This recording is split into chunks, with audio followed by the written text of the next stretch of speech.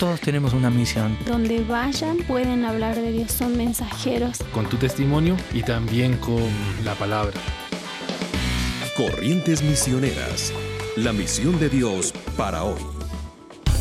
La enfermedad no es una limitante para obedecer a Dios y cumplir su llamado al servicio. Escuchemos el testimonio de Britt Tomerbach. De ser misionero no tenemos garantía que vamos a estar afuera de todo. No es una compra-venta donde Dios me dice, si tú quieres salir como misionero, ser mi obrero en otra cultura, en otro país, yo te voy a dar buena salud, todo vas a...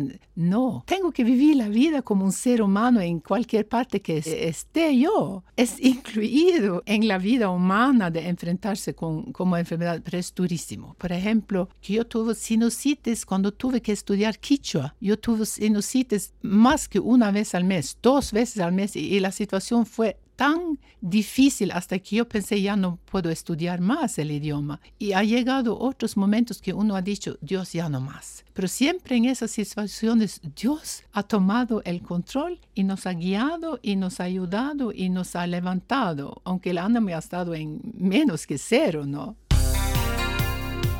Todo siervo es tan susceptible de sufrir enfermedades o problemas de salud como cualquier otra persona. El dedicar la vida al servicio de Dios no garantiza que nosotros o nuestra familia puedan pasar por alguna enfermedad. Pero no podemos permitir que esos problemas nos quiten el gozo de la salvación y el privilegio de servir a Dios. La enfermedad puede ser usada por Él para fortalecer nuestra relación con Cristo y nuestro llamado a su servicio.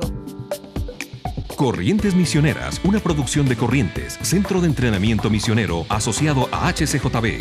Recursos y materiales sobre misiones transculturales bivocacionales en corrientesmisioneras.org.